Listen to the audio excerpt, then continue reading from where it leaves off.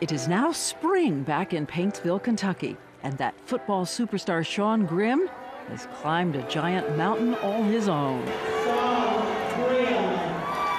Beating the odds, Sean Grimm becomes the first person in his family ever to get a high school diploma. Sean is on his way up and out because Pikeville College, about an hour from his home, has awarded him a football scholarship. He gets that surgery on his damaged knee, complete with tempting prescription painkillers, his mother, Tina. Okay, it'd be $150 for these 30. If I wanted to sell, I could get rid of it today. But my son is more important than $1. As we said, it's a big achievement for Sean to go to college. His stepbrother, Little Man, dropped out of school and has 2 kids. Seriously. We were in Little Man's trailer when Sean played me that ringtone again. Can I see the dance you do to Lollipop? I don't know the dance. I bet you do. Seriously, I don't. Sorry. I know the song. But just as Sean is getting close to going off to his new life, a new blow. Little Man's girlfriend, the mother of his children, says at 3 a.m. she found Little Man and his 15-year-old half-sister out in back of the trailer having sex. Sean's mother, Tina, called the cops. Knowing they're blood related and knowing that that happened, that is really disgusting in my book. Sean's stepdad, Rick, says if Little Man comes around, he's ready. I'd blow his head off his body. I'd shoot my own mother. The parents are heading out to see their daughter, who's been taken to a social services facility. Later, Tina tells us she too was molested by a family member when she was young. Rick says this kind of thing doesn't just happen in Appalachia, it's everywhere.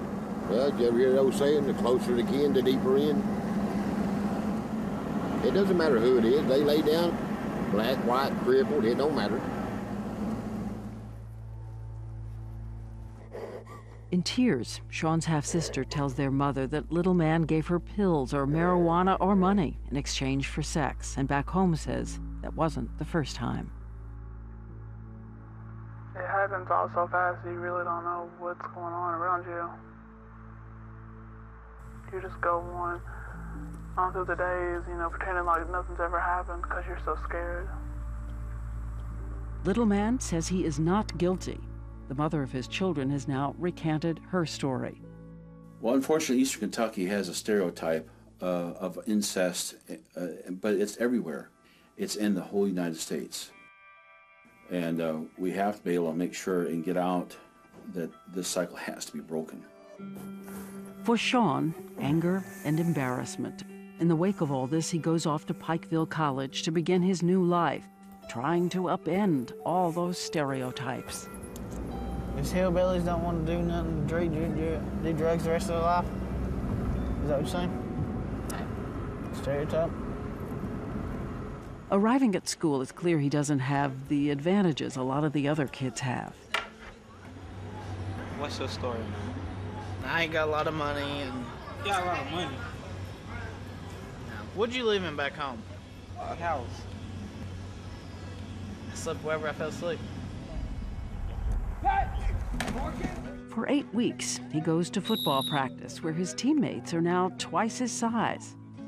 He also struggles in the classroom, says he's feeling overwhelmed. And by the way, his girlfriend from the right side of the track says long since broken up with him. Failing is probably, I guess, the biggest thing that ever scared me. I guess I'm just gonna have to work harder and try harder. Even with the scholarship, he says he has no money for what other kids can afford, supplies, food, fun. After only 8 weeks, he loses heart. He drops out and goes back home. Found out I couldn't pay for the college, had to come home. No one's perfect. Winter is coming. The family needs coal. So Sean heads out for one of those illegal scavenging trips on the highway wall on Route 23.